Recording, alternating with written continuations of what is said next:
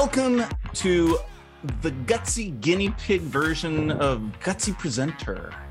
Welcome, everyone. And So look good at to who have we you have. here. Jen, introduce our guest, if you would. I am very happy to be introducing Mr. Dan Moe. Dan is a highly regarded executive professional in the Seattle area. We met years ago. We actually used to work together years ago. And I'm very happy to have you here, Dan. Thank you, Jen. It's an honor to be here with both of you, two top-notch Gutsy presenter and coach. Thank you. Thank you. We will deliver your payment after the podcast recording. So thank you. For Really, no Bitcoin, please. Shoot. Bummer.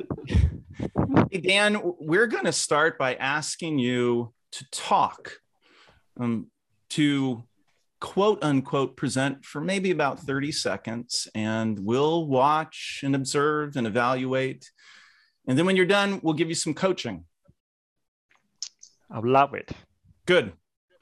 All right. I'm going to offer you the floor when you're ready. I am ready right now. Go for it. One of the things I'd like to talk about is my hobby. Jennifer knows I like to bike.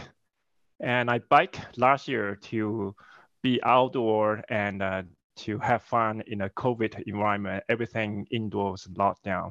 To me, presentation is like biking. It's not something you can read a book and expecting you'll be a good presenter. You need to practice, just like ride a bike.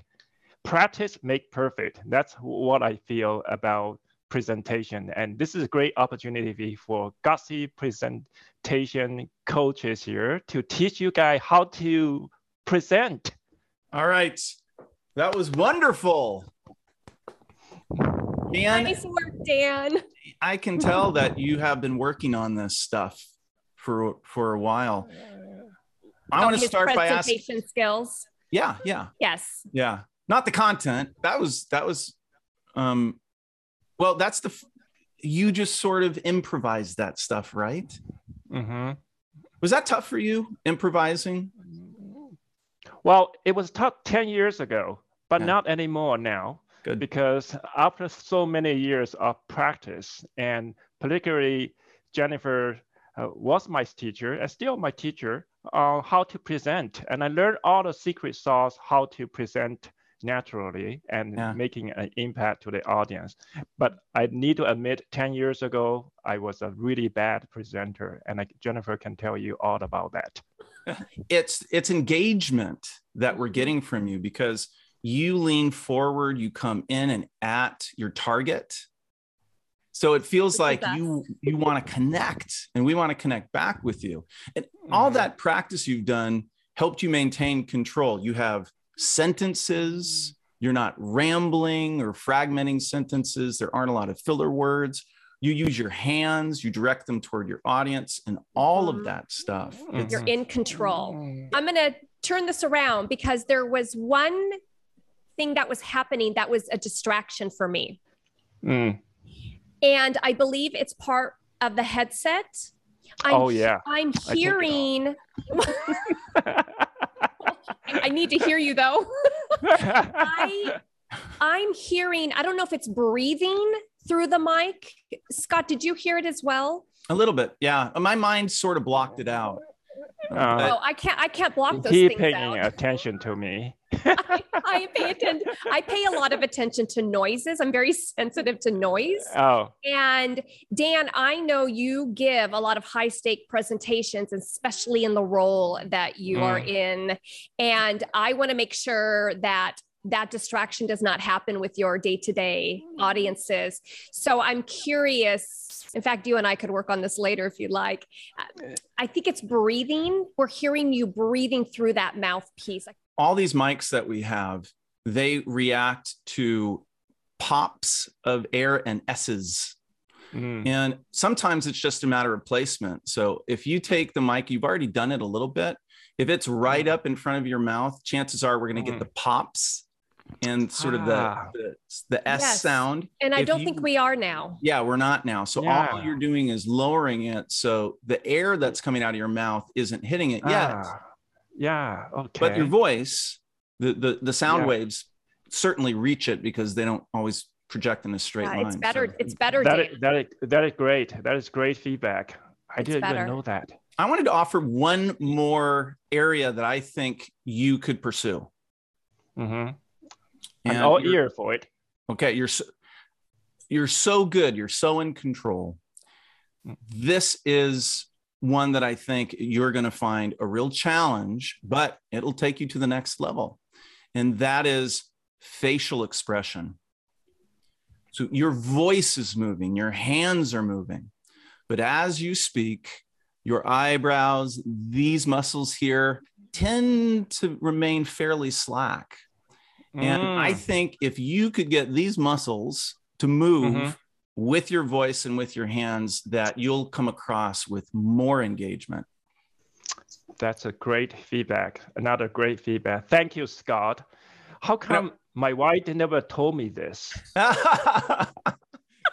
Wait. You guys definitely adding value to me, both of you, Scott and Jan. You're definitely adding value to me. I'm writing down a check for you guys right now. Dan, you are an exception. And I have to explain this to everyone listening. Dan is one of the most phenomenal lifelong learners. And I'm not just saying this because you are here with us, Dan. For years, you have been working on your speaking skills. You are the most dedicated Thank you. professional that I've ever met to do this. And you want feedback. You ask for feedback, you embrace it, you say thank you. And you're a beautiful example of being open-minded to practice and take feedback in.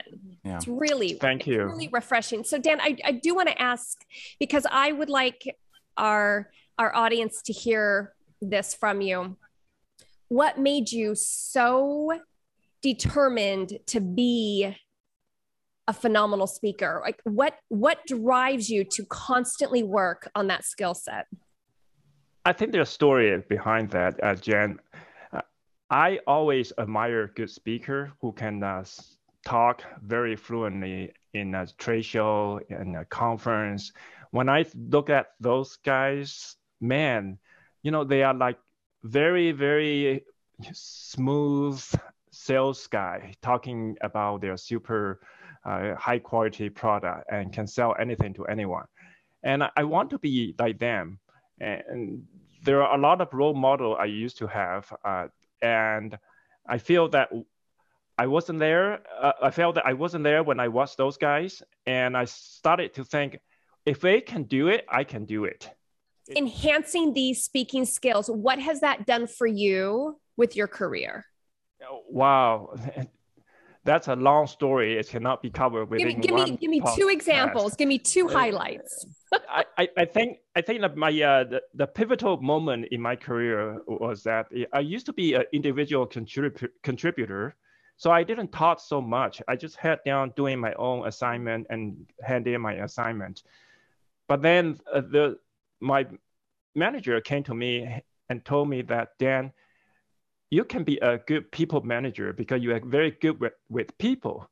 And as a people manager, you need to have a team. And you have a team, basically the team become your audience. Every week, you need to talk to your team and provide your instruction clearly so they can understand your vision, your goals you set for them, and the plan, strategy you want to articulate in front of them so they understand it, absorb it like a sponge, and be able to take it back and then put them into action. And talking to a group of people, your team or outside your team, that is a huge, huge driver for me to become a better speaker. Beautiful, so that's what it is. Beautiful. Yeah, the value, I see it as a value of presentation in any profession. Yes, and it benefits your team as well. Yes. Right. Yeah. Okay. Right. Scott, how do you want to wrap this up? Well, I want to thank Dan for giving us his time and sharing his story and expertise. And then I want to tell our Gutsy presenters that next week we go back to our other format where Jen and I are going to have a conversation about physical barriers. Mm-hmm. So things like lecterns. Lectern is the proper word, right? Lectern. It's not a podium. You stand on a podium. Stages, stages create physical barriers in terms of they're limited in space. How do having notes in hand is a physical barrier? There you go. We're going to talk about all these physical barriers and sort of the ins and outs of these things when we get back. Dan, thank you. We so appreciate you. Thank you so much, Jen and Scott. Thank you for your positive feedback. And I learned two things. As Jen said, that I'm a lifetime learner. I learned two things today. So thank you guys very much for that. And thank you for the opportunity for me to share my experience on presentation with you guys. So valuable. And thank you for being gutsy. Now, the rest of you folks out there, be gutsy. Have a good week. We'll see you next week.